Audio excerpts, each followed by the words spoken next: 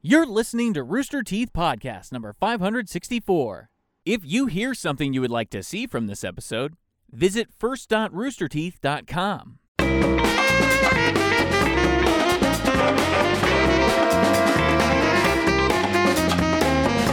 Does anyone want to buy 50 navy blue polo shirts? Welcome to the Rooster Teeth Podcast. This week brought to you by Hims, Magic the Gathering Arena, and Dave. I'm Gus. The dude, man. I'm Jeff. Did I do it right, Gus? And I'm Gus. Good, you did it. Thank you. I was getting shit. Here's why Gus never wants to mess up the intros. Because it's his one joke. Because he gets to the end, Gus. It's my one joke. That's your one running joke. That's the way you get it. You just keep repeating it over and over, and then you get there. When I don't do it, people get mad. They're like, "Why didn't Gus say it?" Is it your? That's mad. Yeah, you don't want to deal with the heat I get when I don't introduce myself twice. It's nonstop. He almost got canceled last time. So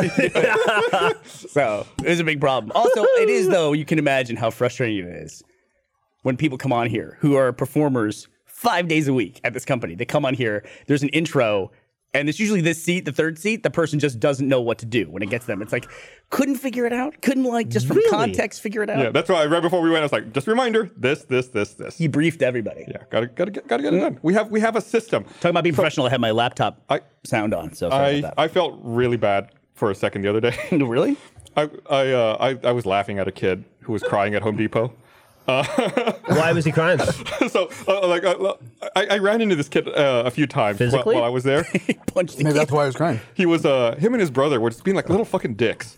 You know that there's those stairs that the Home Depot employees use to they move them around. They got the signs all over it. It's like employees only. They were climbing up the stairs and then seeing who could jump off the tallest step. Those are great kids. Those guys are awesome. They're making their own fun. I'm trying to walk by them and they're getting in my way and stopping and just staring at me and not moving. I'm like. Because they know they're in trouble. They think you're an employee. Get the you're fuck an adult. out of my way. I don't care. Anyway, I was fed up with these kids. I kept running into them. They kept being little dicks. I go to check out and I can hear one of them kind of yelling. I'm like, thank God I'm checking out. I'm going to be done. I don't have to run into him. I go to leave. And as I'm leaving, one of the kids kind of pushes by me, tears streaming down his face. And he's looking around yelling, Dad. And I was like, seriously, right, little dick. Oh, really? He started crying. Kids How fucking old lost. is he? He's probably 10. You should have been like, oh, you looking for your dad? I saw him leave 10 minutes ago. Oh, the guy about this big, bald. Yeah. No, he's gone. You should have just He said you're mine now. Yeah, exactly. Get in the back of the truck. Should have shown him your receipt from Home Depot real quick. Say, oh, your dad sold you to me. You're my child now. Get in the car. Because then you go to jail for that joke, right? The guy comes back and beats the shit out of you. Yeah, well. What are you doing at Home Depot? What was I doing? Oh, goddamn. What are you buying, ratchets? I have this fucking soaker hose that has a hole in it. Okay, gardening? Okay, this makes sense. And I don't know, fucking possum chewed a hole in it or something. And I tried putting flex tape. hoses. You know, there's a hole in your soaker hose. That would be detrimental. It's high pressure. It's not it's too big. So I was like, you ever see those stupid flex tape commercials, right? Flex tape, it's waterproof, whatever. Yeah. Trying to fix it with flex tape didn't fucking work. So I had Did you get flex tape? Here's your problem. Flex tape is for bigger projects. If you needed to put a boat back together, flex tape's what you need. I could A hose? Yeah. Flex tape doesn't fuck So I around had to with get that. some of that spray shit, that spray adhesive stuff, and that's what I was there for. I was buying some of Also, that. don't want to open up a can of worms, but, Home Depot. It's a little Trumpy. Is it? They're very. Yeah, Yeah. super Trumpy. I've switched to Lowe's. Oh, Lowe's is so But how do you inconvenient know? and It's awesome. the worst. They released Lowe's is the worst. What an endorsement. I switched to Lowe's. Dude. It's the worst. It really sucks. It's like you go to Lowe's and then you go to Lowe's to shop and then you leave and go to Home Depot to get the three things they didn't have. They used to have. Yeah. It's really true. I always thought it was funny. All these stores have slogans, right? I remember for a long time, Home Depot's was "You can build it, we can help." Lowe's was "Let's build something together," and McCoy's, which is another hardware store, was "Go build something." It's I love how different the Get the fuck attitude out of is. here. Go hey. build it yourself. Quit loitering. Go build something. Yeah, it's the first two are "Let's do something together." The third was get the fuck out. Now, Go build yourself, asshole. I thought we were talking about this with Jason the other day, I think, but I've been trying to support local hardware stores, so I've been going to Breed and Company because it's pretty close to my house. No shit. They've been around forever. Yeah. That used to be the closest hardware store. Marcus was telling me that's how he got into the entertainment industry. So he worked there. Yep. And a lot of people in the industry would go there and ask for weird shit. And I think it was a DP or maybe it was an art department guy. Director of photography. Yeah. Not the other kind of No. DP. It's a different film world. But came in the breed and and met Marcus. It was like, this is a cool dude. That's, and hired him. that's where that. shit. So, but that would not have happened in Home Who Depot. was it that hired him? Like This is Steve the part of Jr. the or story I'm Rodriguez? kind of fuzzy on because Yeah. of Because of the DP the thing. time of the evening. That's also where that UT Yeah. student went to go buy all the hardware to commit that murder. Where he and his Well, okay. he and his Maybe it was girl that guy. chopped up the other girl. Yeah, that was the first thing I said to Jason. We had dinner with Jason Saldana Yeah. last week, and I said we were talking about Home Depot and like Lowe's and like we talked about like shopping where your political I guess interests lie or not. And I mentioned that I'd been going to Breeding Company, and Jason just goes, "Oh, that's where the dude bought the stuff to cut up the woman. Yeah. That's where he bought the saws and stuff."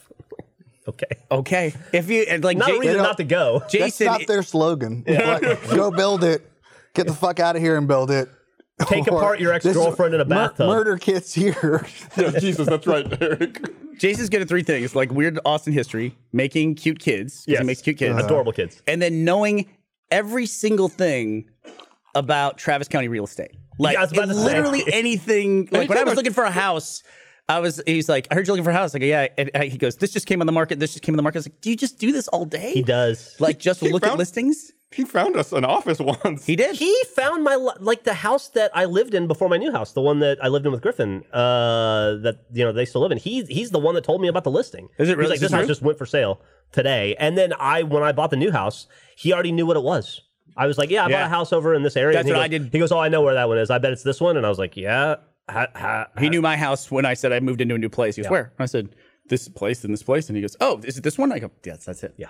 It's kind of weird, but at the same time, it's like he's just up to date on everything. He knows all the houses that are for sale in Austin, and he knows all the used cars that are for sale in Austin as well. Oh, is that true? Like classic cars and wasn't stuff? aware of that. Yeah, he I don't know. He always looks at Craigslist used cars or something. You're like, oh yeah, I like this kind of car. It's like, oh, here's 5 that are for sale right now in Austin.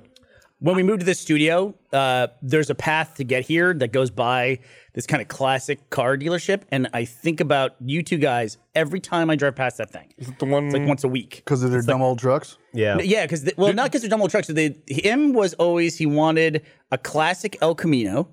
That's what he wanted, 59. and Jeff wanted a classic Bronco. Still do. That was the big dream. Gonna make it someday. Still going to get that Bronco. Just as soon as I pay off the more important shit. Well, I do remember too. You went shopping for a Bronco and literally bought a Mustang that day. Because it was for sale. Or you're just like, Like I looked and it was too horse hard. cars? I couldn't find one, so I just bought this car. One day. Was it one day? It was his big dream. He stuck with it for one 65. day. Was it 66 or 65? 65. You want to No, say hi with that 66, baby? I thought it was a Ashley? 66. You're right. It was a Really? black 66 Mustang. Could it have been any vehicle named after a horse? Yes, probably at that point. Okay. He looked You're at a gonna feed him? Pinto. Okay. It was awesome. But, it didn't Your trucks were terrible though. That was like what 2004. 4, yeah. I needed a car. I needed the cheapest car I could. It's when I moved back from You Puerto guys were Rico. like first paycheck. You guys. No, were I needed the cheapest car I could to drive to fucking Buda to work. get the fuck out of here. So you Gus bought a is- 1960 Chevy. I bought a That's just- 64 Chevy for $3,000. And it was beautiful to drive by every day on the side of the interstate. At least I didn't fucking replace the engine and let it rot in my driveway, asshole. I You ever sold we ever that talked thing. about that? I You fucking sold piece that of thing. shit. You didn't. And you let it. The engine died. You replaced it, and then you didn't. You never drove it again. It's fucking sat in your driveway and rotted. It didn't rot. It still worked. It rotted. The guy drove it away when he bought it. The fucking thing was no. I refuse to believe that. I believe the rotting part because you remember I went through the trouble. You guys were coming over on such a regular basis, and my driveway hit Here that we house in fucking Buda go about was this fucking stain again. It's been 17 years. skinny. It's been 16 years. Skinny little driveway. So I paid money out of my own pocket to build a parking pad, like just an extension of the driveway where these guys could park. Nobody asked you to do that. Yeah, it was supposed to be nice. I was happy to park on the grass. Then the first day the cement's brand new. The first day you could handle having a car, and Jeff parks his car there, and it left a gigantic rust stain on it. To be fair, half of it was oil. It wasn't all rot. Also, it's a fucking driveway in the elements, man. But it's brand new. It's a car house. You have to admit it looked horrible. The stain? Yeah. I didn't pay a lot of attention to it. I see. I It wasn't my fucking house. You parked on top of it. You couldn't see I it. didn't see it for shit. See, I did a thing in my current house. I can't have any luck with this. I did a thing in my current house when I moved in where I was having the house painted on the inside. Anyway, as you do. So I told the painters, hey, can you guys just paint the garage floor? Like seal it. Because Marcus, you can't see it, but he sealed the floor in here in stage 5. And it's really like a shop floor. And it's great. And it makes it easier to clean everything. So I had him do that. It's like, they had never done it before, and they just did a super shitty job, and I'm still dealing with it like 5 years later. Is it like got like a gritty texture, like sand or anything to it? No, in fact, I made it too light. I should have made it darker because now it's like I got to clean the thing the whole time because it shows stains like a light gray. And then anywhere where there was oil already in the cement, the oil just kind of like rose back up again and then knocked the paint off there. So I have like these holes in it. So my, you know, so my, kind of defeats the purpose. Yeah. Totally defeats the purpose. my cousin who lives in your neighborhood, he and his husband, they put a fucking lift in their garage, What? so that he can lift the Lamborghini or whatever car he has. Jesus. See, this is what happens. This is what I think he actually has a McLaren right now, but Gays move in and all the property values go up. That's it. That's what happens. true. That's what happens. oh, with their $100,000 cars. My cousin's husband collects cars, and he's a successful. He owns a construction company, so he's got money. Does the Lamborghini drip rust onto the McLaren? No, it drips onto a Porsche. Oh, no, Porsche. But so he literally, because he has like 4, he just keeps cars all the time. So they have a lift. They have 2 lifts that raise up so they can put the other cars Yeah. under. But they have like it's almost like they got the floor powder coated, but it has like a grit in it, and it's like a black and white Right.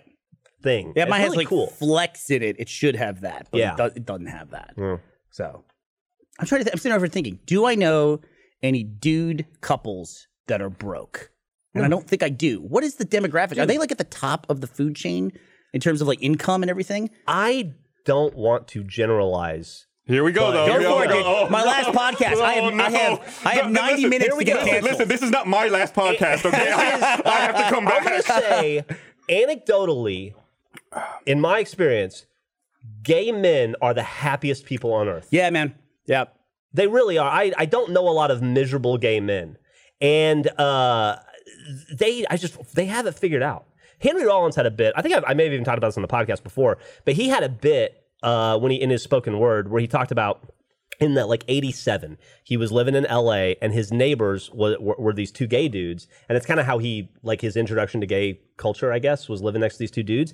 And he said, I figured out after about 2 weeks, like these guys would come home, they would drink a bunch of beer, they would watch baseball, then they would listen to Black Sabbath and fuck each other.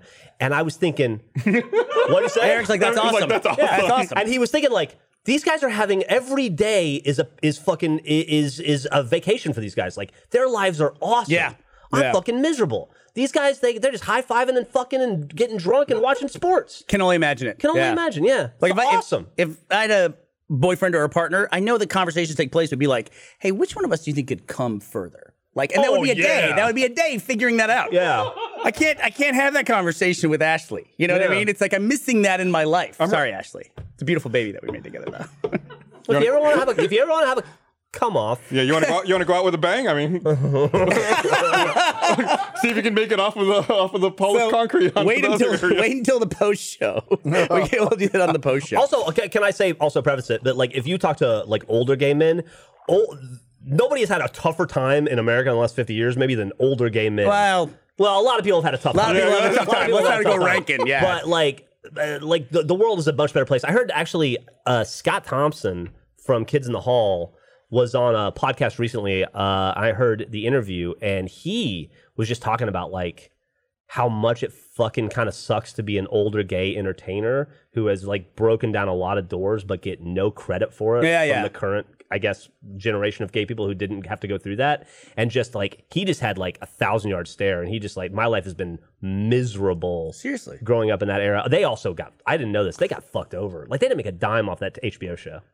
Well, and it's also And they didn't make a dime off of it on Comedy Central, which is where the show really had its legs. you know, if you ever like tune into a radio station or a podcast and one of the kids in the hall is sitting down for an interview, buckle up because Yeah. it's there's no like real happy stories. Like even Dave Foley, who went off and was on talk radio for years after that, his stories that he tells about his divorce. Yeah, he can't go back to Canada? He can't Is go to that it? Canada. According to him, he can't go back to Canada because the moment he sets foot in Canada, they just like, you know, destroy his bank account. Hello, baby. Yeah, I don't know if you can hear the baby in the background. Probably can't because Mike's doing his job.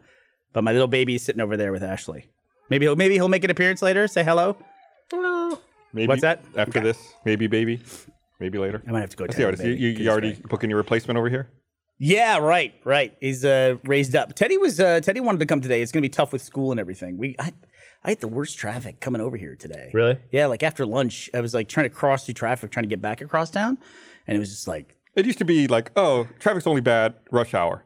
Then it was like, oh, traffic's only bad rush hour and Friday.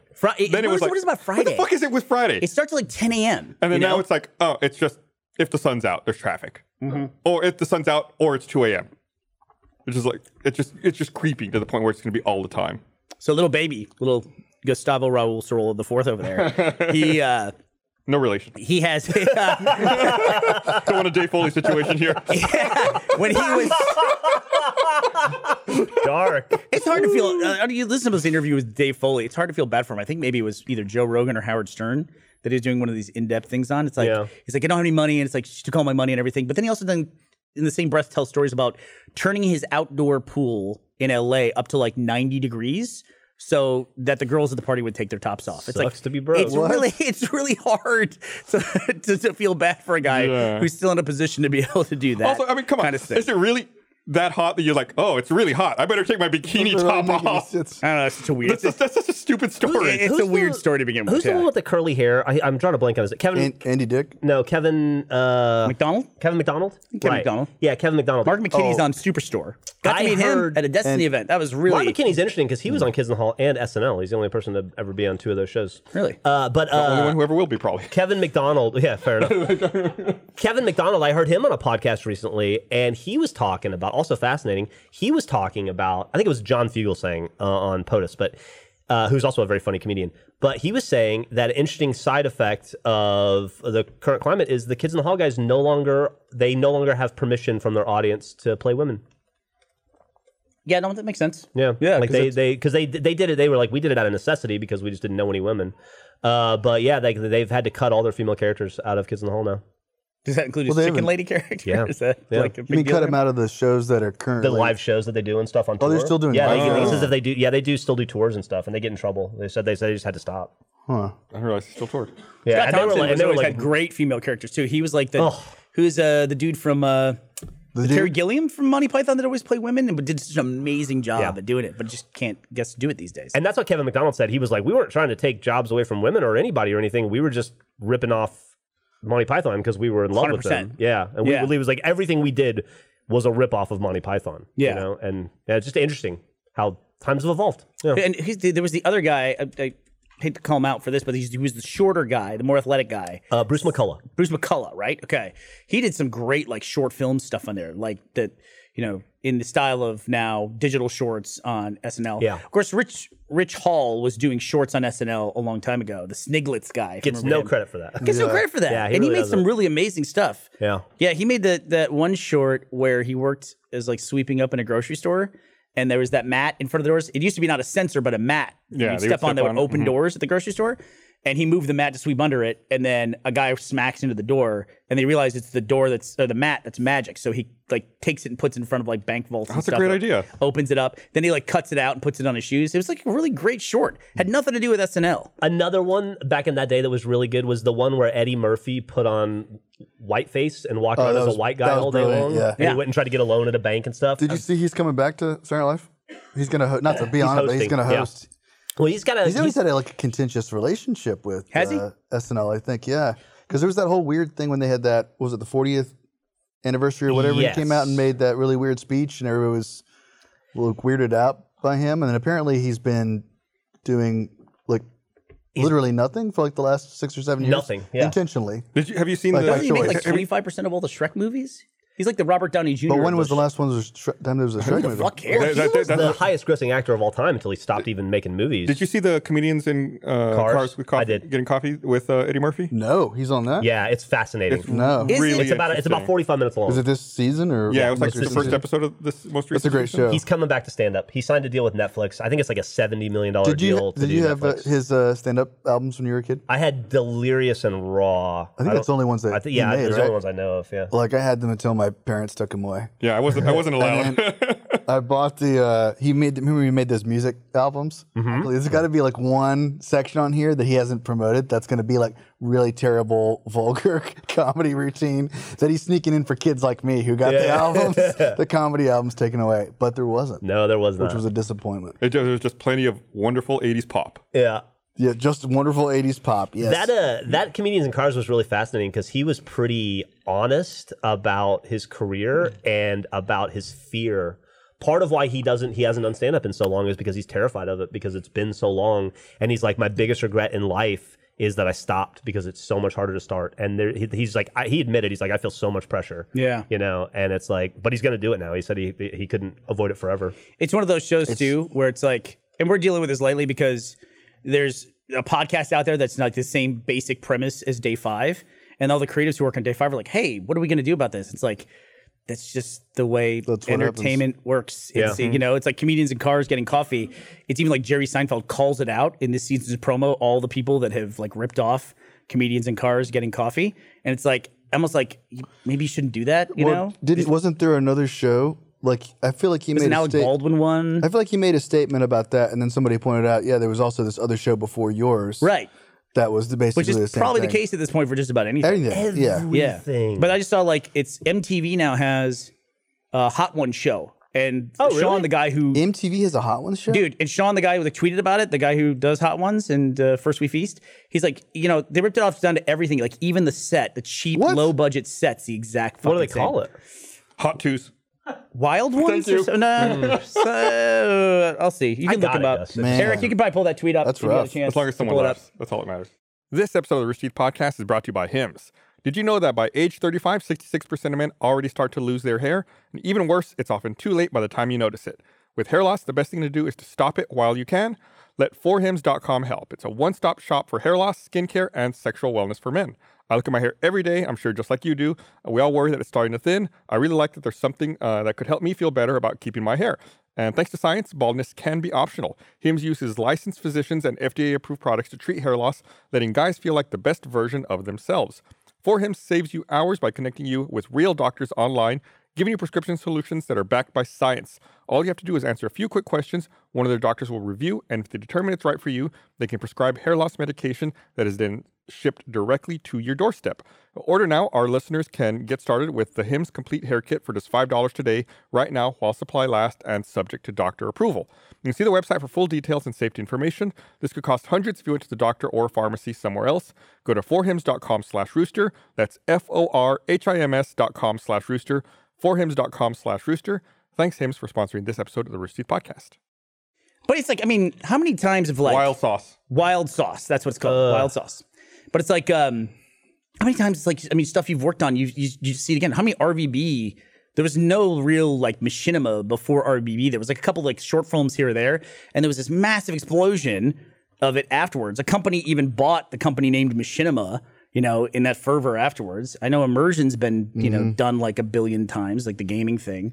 Done with Ryan Dunn. The tough part about the Hot Ones thing is, and I've been through this, is it's MTV's, was it Wild Sauce? Wild sauce. Wild Sauce presented by Wendy's. And it's like, that's the worst part, is like when someone rips something off and then they get a big sponsor. Oh, boy, that's They should have called it Wild and Out of Ideas. That one gets a laugh. Look at that. That was funny. It even says Wild Sauce presented by Wendy's at the Yeah. bottom. Wild and Out's a show. I don't know about that. I Yeah. met that dude at the YouTube Partner Summit last year. He was a nice guy. Yeah. Yeah. I tried his It's stuff. just It wasn't like- that hot.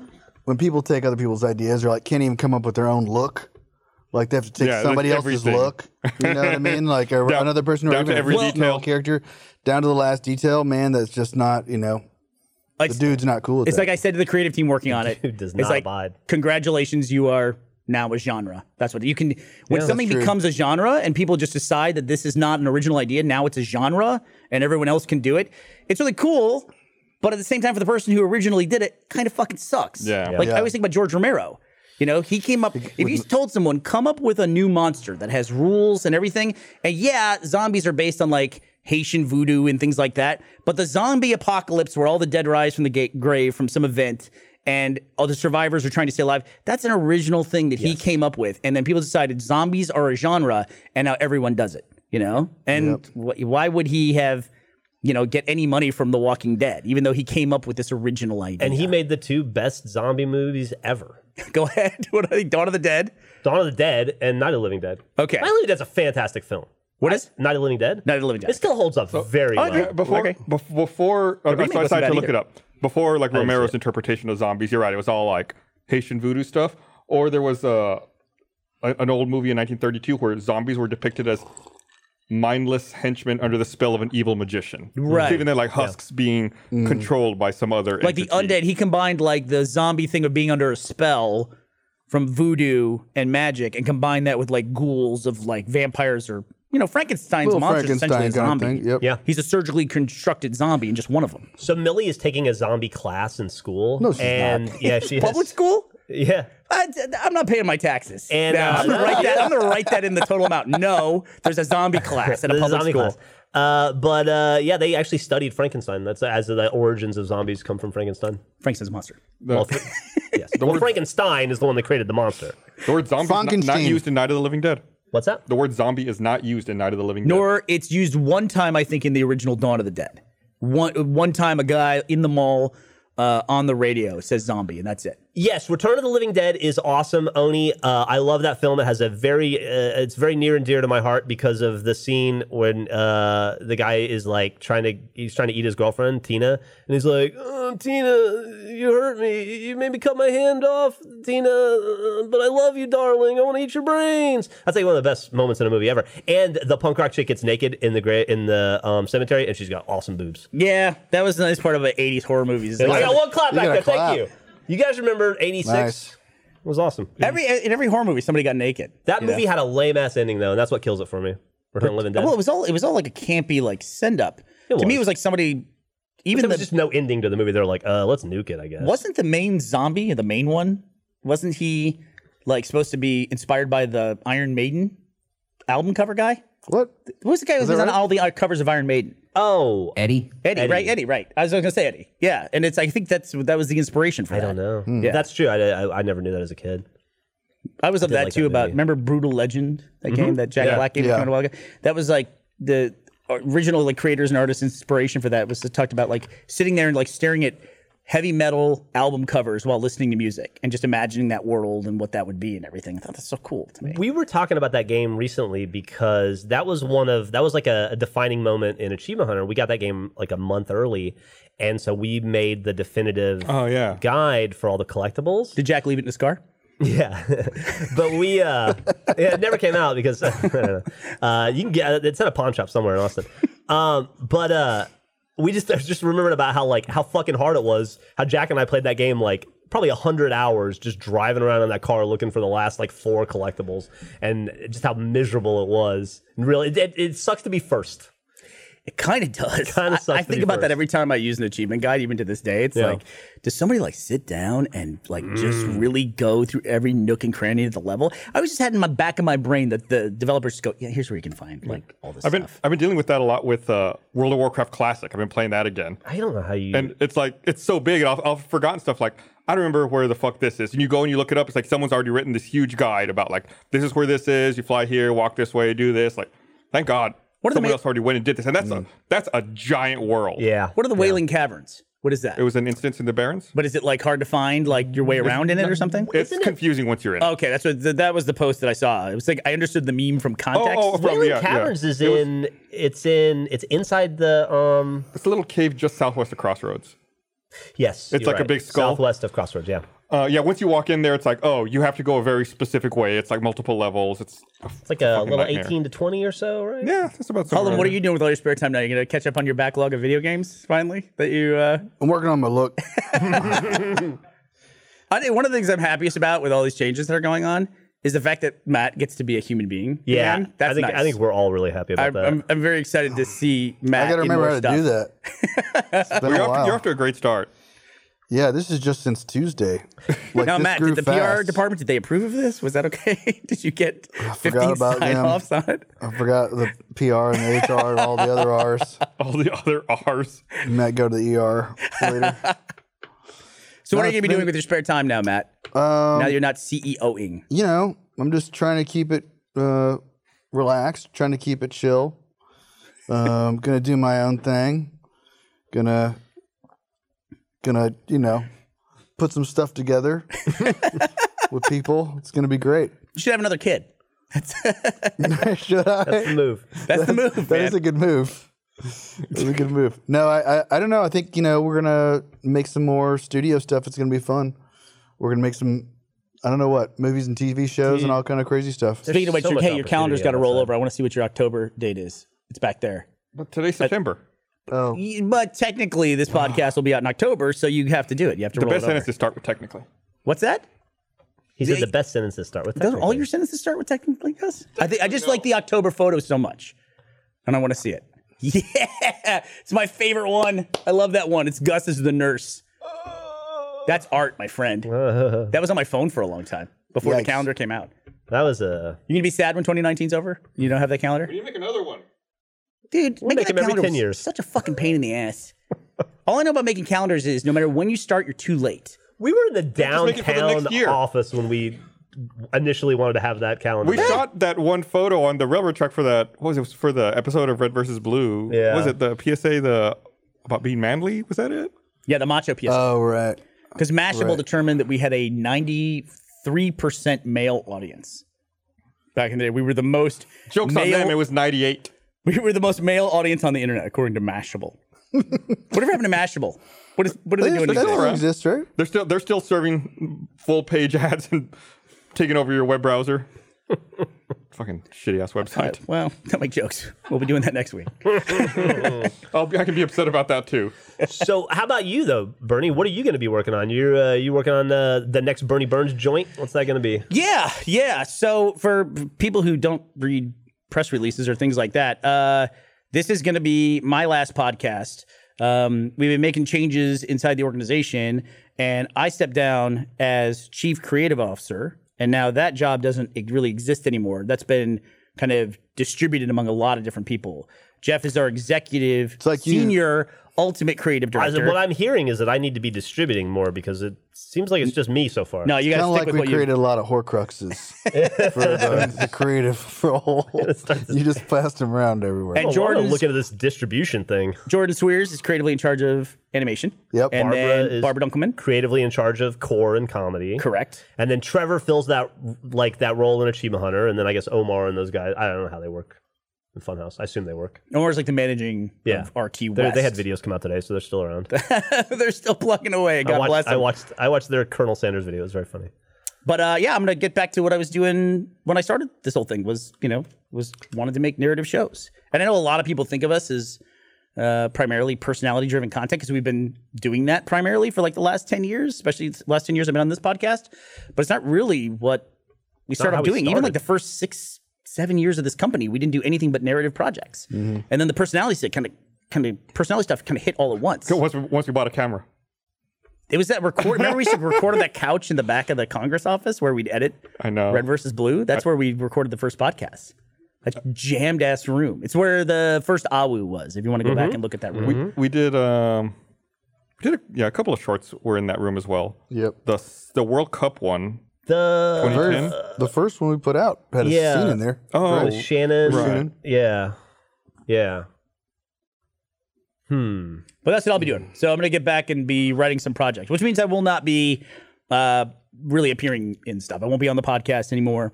There's always this debate too of like, when someone makes a change like this, it's always very easy to say things like, I'll be back and I'm just going to be around. I'm definitely not saying that. You know, it's just, I'm definitely not. It's, I want to focus on that. And I've tried a couple different times to try to refocus while still maintaining some of my other responsibilities. But the scale at which everything grows is like, it's just those other responsibilities, no matter how much you try to diminish them or distribute them, just being in that mix, it's like the scale just catches up with you and you end up spending the same amount of time. Well, I think it's going to be great because when you have focused time to knock some stuff out, man, you do great work and you make hits. And I think I'm super, just as a fan, I'm excited to see you, what the next thing you're going to make Thanks. as a hit. I think it's going to be awesome. And, I've seen you, try to juggle all this stuff for the last, decade, 17 years, whatever it is. And you've done a great job kind of trying to manage both, but I can't wait to see the next Red versus Blue or Immersion or another movie or what have you. I think that's going to be awesome. I'm excited about that as a fan. I really am. And we're all, I think, really excited about getting cast in it. Thank you in advance. I think you're all excited about not being on camera with me anymore. No, I love being on camera with you guys. That's my biggest lament of the success of Rooster Teeth is just like it required us to kind of run off and run different parts of the company, and we didn't get to do this stuff as much, in the later years. Yeah, you mean just from the natural scale of it, but then Yeah. people would be sick of us anyway. I mean, that's the thing too. It's like People I really are sick of us. They tell us all the time. yeah, I read the comments, but I look at just the way there's personality-driven content and there's like narrative-driven content, and we've got like we're kind of living in two worlds with a bunch of different people, and a lot of people are trying to live in two worlds, and it's just like ne'er the two shall meet, honestly. Right. And we got to recognize there's two different audiences, and the structure of the company now, I think it's been kind of put out there in official press releases and stuff like that, but it's RT Direct, which Jeff, you'll be over essentially all of RT Direct. Yeah. And then RT Studios is where I'll be working in a non-management capacity. Can't be, Non-talent, non-management. can't be any clearer about that. Non-management capacity, working at RT Studios, and then Matt will be over all of RT Studios. And like that'll be things that we make that, the direct audience, quite frankly, is not really interested in, or it says they're not interested in. Well, and stuff like we should be just totally upfront that is probably not destined for our platform. Probably not. Yeah. And I think that's that's a good thing. Like we want to make sure that we have as much great content on our site as we possibly can, and doing what we do. And I think Jeff's going to do a fantastic job of that. But there's also like a lot of other things that we want to do that sometimes just aren't right, don't quite fit, and we have to find partners and we have to find other ways to get them made. Got to find money. Yeah. Have you all looked at the those couch things, cushions there? Oh boy. You might find Let's see some if there's money. anything left in here besides a. Might be a a scorpion spliff. in there. But yeah, I think that's okay. I mean, like, but the key is just we all got to be focused about what we're doing. Yeah. Yeah, and if you think back to when we started Rooster Teeth, it really was the coming together of two groups of friends, right? The guys that made movies together and the idiots on the internet. Yeah. And that's kind of where we are now. You guys are doing going to be focusing on the bigger projects. I would say bigger, but sure. Well, yeah. I think grander in scale than a Let's Play, Yeah, but it's a frequency thing too. Right. Like if you It add is up, a if you frequency add up thing. like Minecraft, and you guys do it every single week, or GTA or whatever. It's like you do hours and hours of content all the About time. 12 hours of edited content a week is Yeah, what Achievement Hunter does. a 90-minute movie every 2 years is like Anyway, I was gonna say, it's just I don't know whether bigger is the right word, but yeah, Okay, yeah, sure. Different. Than different. Yeah. narrative versus non-narrative, I guess. Yeah, maybe. I think that's the big line of demarcation, really. And it's like, and I hopefully the people, the audience who like definitely wants us to keep doing the daily content and the direct content that they like so much. Hopefully, they're going to see this as a huge positive. It's like, yeah, you're going to lose a couple people from that daily content, like me. Sorry, you're going to miss me so much, but it's important to focus on it. You know what I mean? Right. So people won't be getting pulled away. In their opinions, getting pulled away and distracted by these other projects, There'll still be some of that, but hopefully they'll understand that's like this is a focusing on what's working. So it's basically two different sides of the company. And when we were doing all the reorg stuff, it's like basically everyone had to be asked like, what's your strength and what do you do? And for me in particular, I had to be objective. It's like there's things I like doing, and there's things I'm good at. When sometimes those two things don't exactly overlap, perfectly as much as you'd like. But if I looked at the last year or 5 years that I've look back, the thing I've done really well in this company is I've made shows that can find a life on another platform Yes. as well. It's like RVB went to Netflix, went to TV, Laser Team and Laser Team 2 were paid for by Google and went on Google. $1 Million Butt went to Facebook for a while. $1 Million Butt the card game did retail, and then Immersion was picked up by Discovery. So it's like those are the things, like that's what I've been doing the last 5 years, amongst all these other things, but that's where I've been making the biggest impact. So it just makes sense that I would lean more into that, and do that kind of stuff. And I like it. I like that. I like doing that stuff. Well, that's the thing, is at the end of the day, you've got to be creatively challenged, right?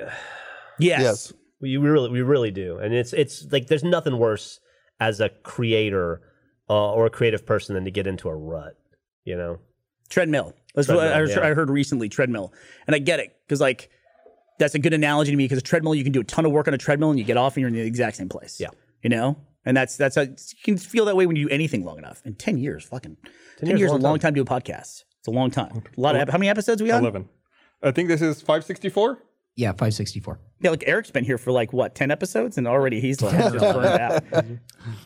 We have people were asking in chat if we're going to still keep doing Gavin or Google after you leave.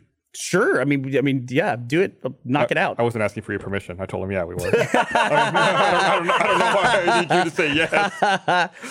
We have a bunch of games and other segments that we've worked on that we want to do. I will say, Gus, I'm no longer on off topic very often. I would love to be on this every once in a while. You want to play Gavin or Google? Yeah, I'd love to. Will you be on this? Will you show up more on this show? I would love to have you on this podcast. All you guys have to do is ask me. Just run that through me, Eric. Okay. I don't know that I can commit to being on it every week, but I can commit to being on it as much, if not more, than off topic. Eric, I'm sitting right fucking here, dude. Can you you're not gone. be sad at least for like a minute I'm looking and a at half? taillights, brother. You're gone. Dude, holy shit. It's like, Savage. Taillights girlfriend fade. leaves and you're like on Tinder while she's walking out the fucking door. What are you supposed to do? You wait for her to walk all the way out the door? Or what? Fuck you, go watch wrestling, motherfucker. This episode of the Rooster Teeth Podcast is brought to you by Magic the Gathering. Their new card set, Throne of Eldraine, is out now. They asked us to write our own take on some of these fairy tales, and we're going to read those for you right now. We have not read this yet. Not yet. Let's get started. Narrator. Go, narrator. Much better narrator. Once upon a time at the edge of a dark forest. Do we want to read the title? Oh, do we need that? Here we go. Sunnylocks and the Three Bears. Very interesting. Written by Andrew Rosas. Once upon a time at the edge of a dark forest, there live a... Can I just take it from there? I did the exact same thing. That's the first word Keep up. going. There lived a quiet young girl, Sunnylocks. Because of the horrors she'd seen in battle, she took to wandering the forest to clear her head and quiet the screams of her family that died in the great porridge wars of the previous winter. Wow. The woods. Everything in nature in balance. The girl was a hunter. Her family's old cottage, which was once bubbling with life and happiness, was now festooned with her animal trophies in what looked like a grim shrine to death itself. Nice. God. One morning she ran farther into the woods than she's... One morning... It's harder than it looks. One morning she ran farther into the woods than she'd ever had before. Out of breath, she collapsed in a mosey patch near a rivulet. Rivulet?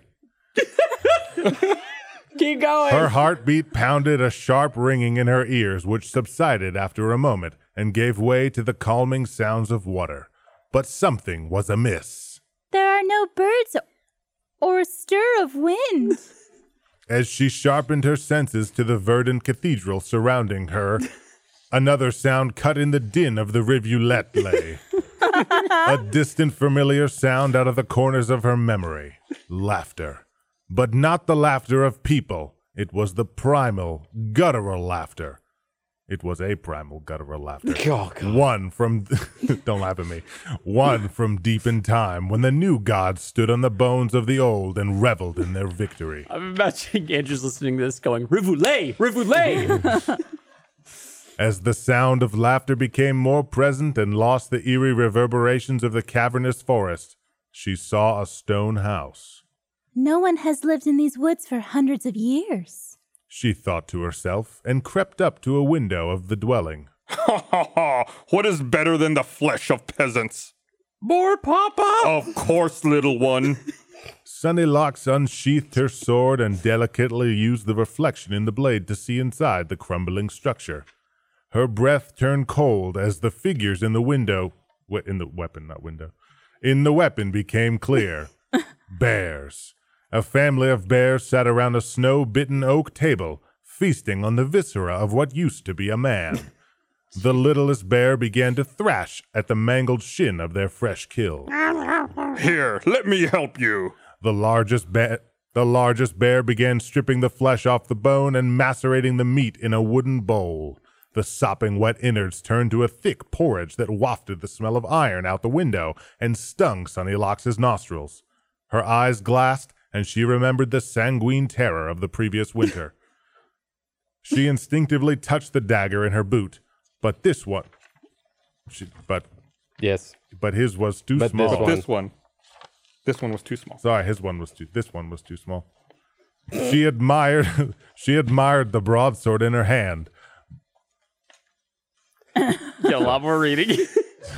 Sorry.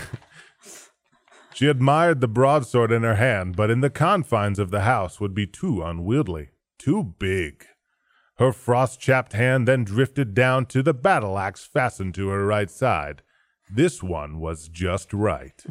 From her fire-starting pouch, she drew a sack of black powder, and with a flick of her wrist, she sent it through the window into the dim hearth in the center of the room. The stone cottage filled with light, and the smoke-shocked roars of the unseen creatures. Cool. Sunnylocks stood at the wall of the front door and lifted the axe above her head. Follow me! Run into the forest! The largest bear's head had just cleared the threshold when Sunnylocks brought down her axe with devastating force. The blade cleaved a trench of fat and blood, matted hair behind the bear's ears as it dripped in the doorway with a disgusting thud. Father! The bear's massive body now blocked the only exit as the mother and cub tore at his backside in their frenzied escape. Sunnylocks then crept into a tiny window that just afforded her lithe frame. What do we do, Mother? Stay behind me. We are under attack. Out of the smoke, Sunnylocks' broadsword appeared in the air like a javelin.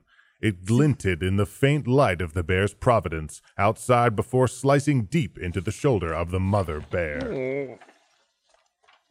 Sunnylocks' silhouette materialized in the haze as the mother bear reared up on her hind legs, poised to bring down a nightmarish end to the girl. Die, Hunter! Sunnylocks fell backwards onto a hard bed as the mother's bear's mask came down on top of her. With her dagger braced at her side, the sheer weight of the animal drove the blade deep into its core. The final labored breath of the beast swirled a clearing in the smoke for a moment and then faded away with the light in its eyes. Sunnylocks rose to her feet. The beast's blood was streaming down her body as she felt warm for the first time since venturing into these woods. Please, just let me go! Sunnylocks wiped the handle of her axe on the mother bear's fur before returning it to its purchase in her right hand. The floor creaked as she stepped toward the cub huddled in the corner. Oh my god. This is wrong. So we need to call Andrew. It was dark when Sunnylocks returned to her home. She lit a humble fire in the stone circle in the center of the dwelling and mounted the 3 bear heads to the wall near the dinner table. As she sat in the soft glow and ate her supper, even the fresh pelts draped on her shoulders didn't warm her. She looked across the table into the glass black eyes of her new trophies and sighed. She thought about the next morning and going deeper into the woods. After all, she was a hunter. The end. Wow.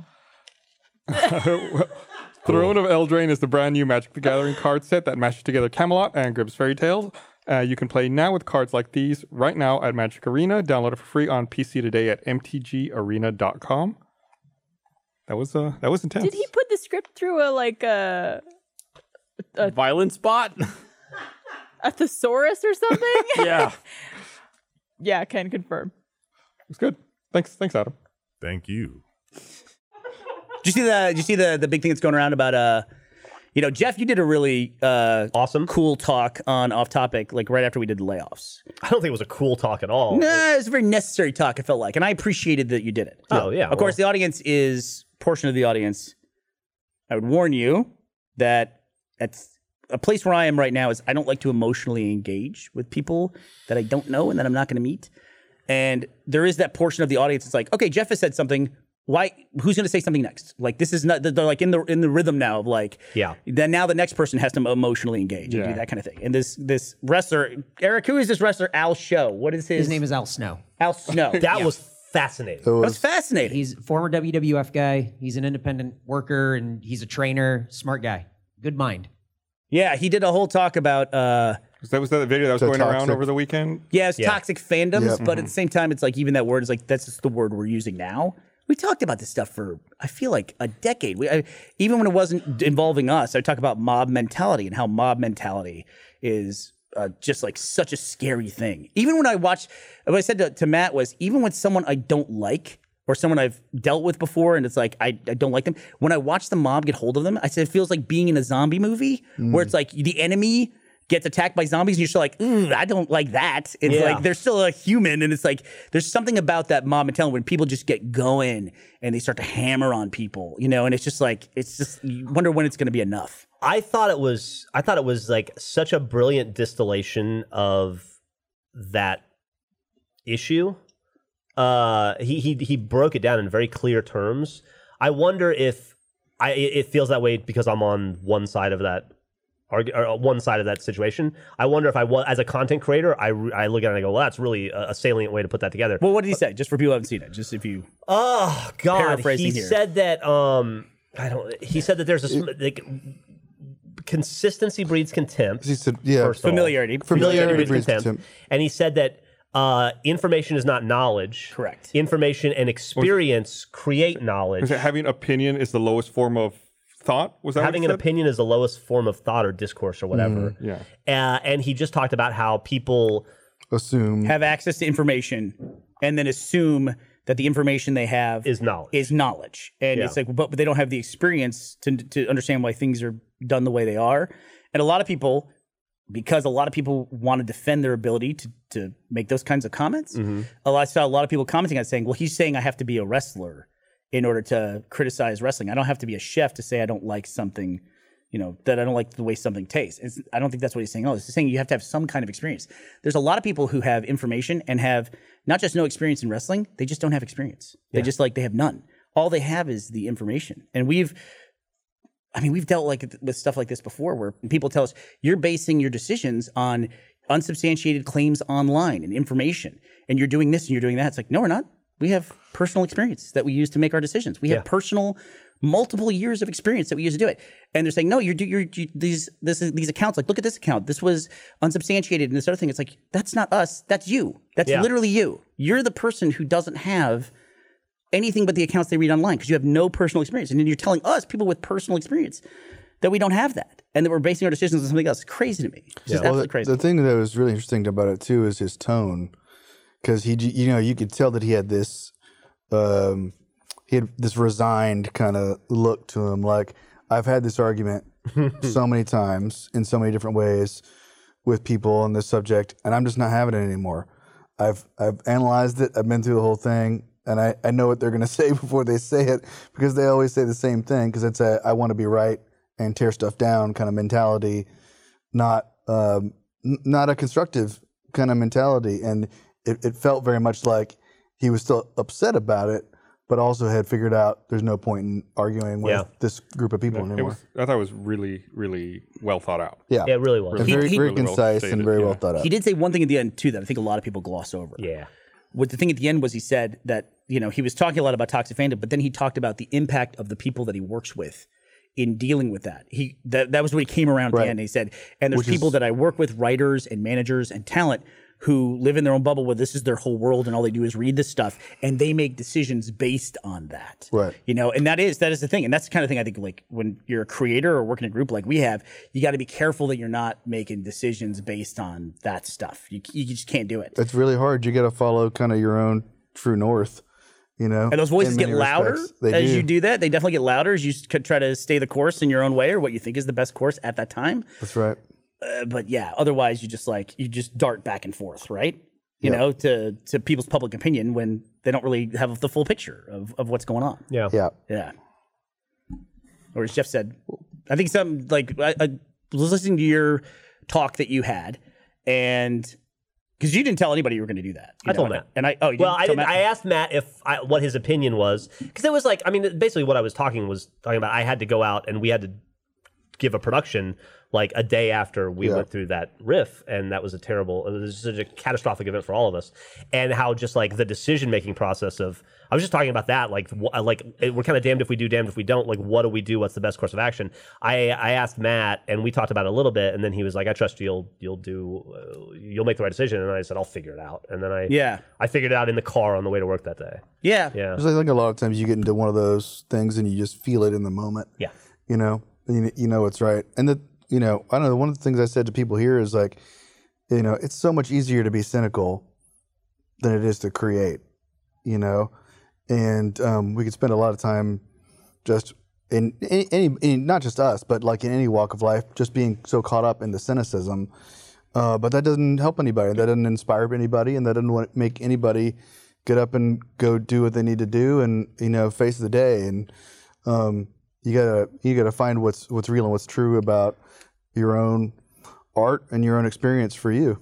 Do you think that a cynical mentality is a function of age? Because I feel like when I was younger, I was way more cynical. Sure. I'm less cynical now, but there's a stereotype that when you're old, you're super cynical. So is it like an inverted bell curve of some kind? I think it's like Maybe taste so. buds You're get super old. It's Let us know. Yeah, well, it's a big part of my decision when I was facing the decision of what do I want to do. I was going to say it's like taste buds as a kid. When you eat something and you're like, oh my God, this is over the top, like mustard or something. But then later in life, it doesn't seem as bad. It's because your taste buds are wearing down. Yeah, and you're just getting kind of numb to it. To be honest with you, the situation that I ran into that I was really concerned about, and me making a change of not doing the podcast and being less on camera, is something that's been. Gus, how long have I been talking to you about this? What is it, like 2 or 3 years? Yeah, it's been a long time. It's been a while. Like I even said at Maybe the longer, at the Jesus. beginning of 2019, I said to Gus, I'm going to get as far into 2019 as I can. And it was going to be the 500th podcast. It was then going to be the 10-year podcast, which was in May. Like we kept talking about all that stuff. I didn't believe you. I never believed you. You've been talking about it so long. I was like, it's just never going to happen. Well, it was also, I also had this rule where it's like, I want to try to get away like 2 months out from any social media crisis. I want to get 2 months away from that so it doesn't seem like it's in reaction to anything. And it's just like, But you can't because that's not going to always happen something. at this point. That being said, it's like we've had some stuff this year that's like, I don't want to like lump into like social media crisis. We've had some real serious issues this year that were unlike anything we've had in the past.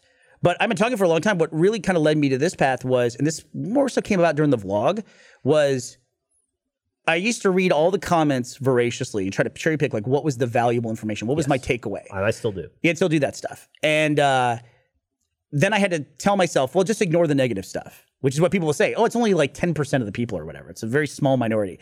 So just ignore them, just ignore those people. And so then you start to do that. And then I got into a position where it's like, if the bad comments don't matter, why did the good comments matter? Right. And then, yeah. and then if those two things, if it just doesn't matter, then why am I sitting in this chair? Yeah, what are you why getting am I, out of it? Yeah, Yeah. what am I? It's like an audience deserves to have somebody in this chair who cares about the comments one way or the other. They really do. And I think, Jeff, you're definitely in a place where you're very locked in. You have your finger on the pulse. You understand what people on the internet want. So I think it's like perfect move. Yeah, for what we're doing. thank you. I do. I feel like I'm hitting some sort of a stride at this point in my life, and maybe it's getting sober or reclaiming some energy or what. But I feel like I'm like firing on all cylinders this last 2 years. Yeah, and I'm gung ho to take on the next challenge, and to keep doing the next thing. It's funny because I keep saying there's no senior circuit for web influencers. I keep saying that about not yet. I keep saying that about myself, but I don't apply that to you guys because I feel like you guys are like in a different place now, even though we're kind of similar in age. Every year we get closer. Pin that on you, but 2 years older than me. But it's like just how I consider myself, and one of the things that kept coming up during the vlog was this comment of relatability that I wasn't relatable, and at first I was like, oh shit. I'm not, these things aren't relatable. I either had to like dumb down what I'm doing in the vlog or like hide some stuff and obfuscate some of the things I was doing. But then after a while I was like, should I be relatable? I've had 2 careers at this point. I'm 40, when am I 40? 46? When am I? 46. Yeah. 46 years old. It's like, maybe relatable isn't like, maybe that's not a thing I should strive for is relatability, and maybe that's not necessarily a bad thing. It's a normal progression to not be relatable. I mean, it's totally acceptable. And I've said this before on the podcast. We are all in our 40s. 46, 44, 45. You have to keep 42. saying 46. 41. Who cares? 41. As previously mentioned, your age. Just say that. 41. But we're closer to our audience. We're closer in age to a lot of our audience's parents than to the audience. And that is what it is. Right. Like a lot of people have, I'll get on and I'll do those talks like I did on Off Topic about other stuff, dick pills or whatever. And people are like, some people will constantly say like, Jeff's talking down to me like he's a parent. He's not my dad. But first off, when Rooster Teeth started, everybody wanted to be people would show up and be like, oh, I just want to buy you a drink. I want to be your friends. Now that we're where we are, people come up and they're like, oh, you seem like a really cool dad. I wish you were my dad. Like, people want me to be their dad now. And I do feel parental. You don't have to toward call the me out audience. like that. I'm sitting right Hey, here. hand me one of those. Can we have these, by the way? Because every time we drink these Voodoo Rangers, we get in trouble. Can we do this, Eric? I do feel kind of parental to the audience, and I'm okay with that. You know, I got a kid who is the age of Rooster Teeth fans. And Well, do you guys have this experience now with your kids at school that they hear the other kids talking about Rooster Teeth and then they like try to avoid the conversation? Yes, Millie does not like it when people talk about her. Well, people know who she is because she's been on a lot. Like my kids, nobody knows who they are, and we all prefer to keep it that way. Yeah, yeah. And but then they're at school, and one of their friends will be talking to them about like Rooster Teeth and this and that, and like they shouldn't have done this and they should have done this and da da da da, and they just have to sit there and kind of grin and bear it. Yeah, you know, which is like I feel bad because that's a bad position for them to have to be in. Like nobody wants to have to deal with them to deal with that, and I don't want them to feel like they have to defend me. Yeah. At school, it should be the other way around. You know. Imagine George Lucas' kids. George Lucas have kids. That would be fucking insane. If his kids went to school and all the other kids were complaining about midichlorians. Yeah. You know, I mean that would just be ridiculous. Elon Musk kids. Every time I've seen Elon Musk tweet, just click on it and read the comments. It's crazy. It talks about here's a spaceship that I'm designing to hopefully send humanity to Mars and give us a multi-planet existence so we can preserve human consciousness. And like 2 or 3 tweets, the top 2 or 3 ones are like, your fucking stock's gonna tank, and all this. It's like, what are you? Why? Just don't. What's the point? Or you called that guy a pedophile 2 years ago. Pedo or whatever. guy. Yeah, it's a pretty fucked up thing to do. But it's like, how does that relate 2 years later to the Mars thing? You know, it's just like it never goes away. That's what I'm saying. That kind of stuff never goes away. That's why you're supposed to delete your tweets. When I was a kid, the closest thing I had to that, whereas like I was trying to avoid some shit my parents were responsible for when I was in school, was my father was in law enforcement, and he once ticketed and arrested our vice principal at middle school. Fuck yeah, that's awesome. I was like, I just don't want to have to deal with this.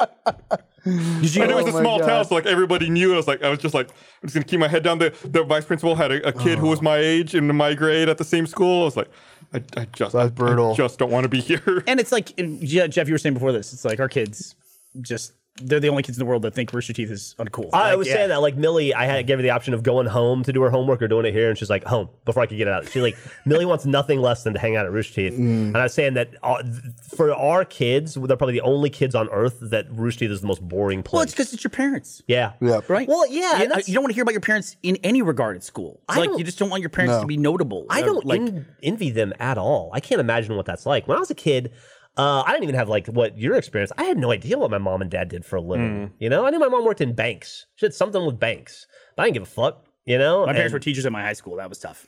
Yeah, and so those worlds never intersected. Yeah, for me. My dad was a well-liked teacher, and my mom she taught English as a second language. So not a lot of the kids in my group, you know, had the opportunity to have my mom as a teacher. Yeah. My mom was a teacher, and we purposely avoided me going to the same school as what she was teaching. I was in my dad's class. You guys all had parents. Yeah, my mom was a teacher, but she always she was always teaching in schools where my sister was. My sister was 4 years younger. So it's like when I was in middle school, she was teaching elementary where my sister was. Then I moved to high school. My mother moved to middle school.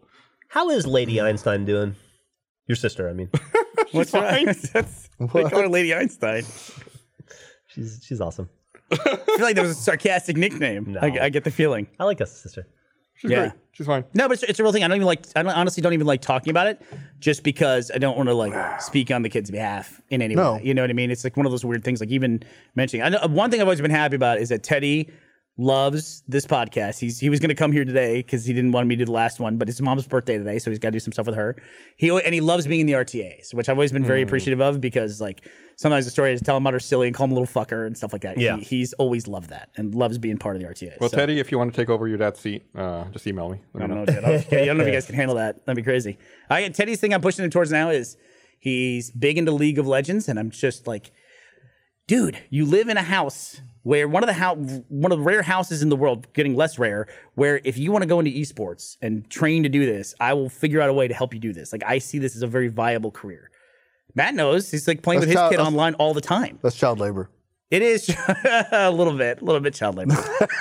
No, they are. Every night, go up there and they're playing League of Legends. League is still it's big, crazy. huh? It's still gaining I don't know how he got into it. I always figured like as that being a game with a declining population. I thought it was too. No, every game should eventually decline to nothing. Right? Yeah, but League and Dota, I feel like are just as big as ever, and there's just worlds that I don't ever intersect in. Like, we don't do. Did I ever play? I don't think I've ever played a single game of League. I think I played Dota once or twice. I've never played Dota. I've done like 2 Let's Plays. I even asked Teddy about Dota. Dota since he's playing League of Legends. I thought, how'd you reach this conclusion to play this game? Did you play Dota? He goes, I would play Dota. Like, he already had like this like strong line in the sand of just like, nah, it's all League, man. Gross. He was playing Siege for a long time. Was really good at it. And I was trying to convince him to do that. But yeah, what happened there? They were all into that for a long time, and then they made a hard switch to League. I'm gonna take Teddy to the finals We're gonna watch the League finals, which are in early November. Oh yeah, yeah, the That's World awesome. Finals. Because I just want to get them excited about it. You know what I mean? Yeah, I just say that kids have to rebel against their parents too. Like, we had a similar thing where Millie was so into Overwatch and was really quite good. And I remember I talked to her and I was like, is this something you want to pursue? Is this a career you want to pursue? I could get you a trainer. And the second I did that, she stopped playing. She was like, Yeah. I think the worst thing about kids' life is that I know all the memes. Yeah. You know, that's to them is like so fucking disappointing on a regular basis. They have no secret conversation, no language they can use. Or just, it's just like, parents aren't cool. You should just use old memes around them, like Invisible Sandwich and like all Bad the Luck Brian. original Dancing Baby. Yeah. Send those to them all the time. What were they called? The animals? 20-year-old memes. Emotion animals, what were they called? Lolcats? No, they had a name for Emotion them. Before they were memes. They were called something. Lolcats. No, but they had like Business Cat and everything. It wasn't Lolcats. Listen to me. On like in the days of like Dig and everything. Emotional animals. What's it called? Somebody's got to Are you know. saying this. advice animals? Advice animals. That's it. Oh. Advice animals. That's what they were called. Fuck you. And Rage Comics. Lolcats. Yeah, lolcats. We're called lolcats and dancing babies. Oh, so Eric just sent me some stuff. The League of Legends World Championship prize pool this past year was about $6.4 million. Whoa. The Dota 2 international prize pool is $34 million. Yeah. Whoa. For a game that I don't know that I've ever seen Dota. Like, I know the name. I can't think of the logo. I don't know that I've ever seen the actual game. It's like the OG, though, right? It was a community thing. Yeah. It was a community thing that came out of Warcraft and then was bought by Valve. Yes. And turned into a separate game. That's kind of a fascinating path. I believe it was a branch off of Warcraft 3, I want to say. Which is fascinating to me because it's like, that's a miss by Blizzard, right? Which probably wasn't something they were into at the time. Yeah, you're right. Eventually, later, they tried to do Heroes of the Storm. Yeah. Which I think they sunsetted. Did they? I played it. It was fun. I actually liked Heroes of the Storm. That's the MOBA I played the most, was Heroes of the Storm. Listen, Microsoft had Griffball. I think I probably played Smite the most. They let somebody else make Rocket League, and they had Griffball sitting right there, man. They had it. Microsoft. They had it in their thing. I hope Microsoft will be okay. I hope they're going to make You it. blow it. So yeah, they're slowing down Heroes of the Storm development. They said they're shutting down the Global Championship 2019 esports season, and they're just scaling it down. So it seems like they're refocusing on other things that are working better. But Teddy was like playing Counter-Strike for a while, which is like, and that's apparently a whole still massive CS:GO? community behind that. We showed that. CSGO? Yeah, that's that graph of usage, and it was CS:GO was right at the top behind something until PUBG showed up. Oh, and then PUBG took over everything. Yeah. By the way, going back to the discussion about like creative ideas or whatever, I had to point out to the guys of like who they were like, can we do anything about this? It's like, can we do anything about it?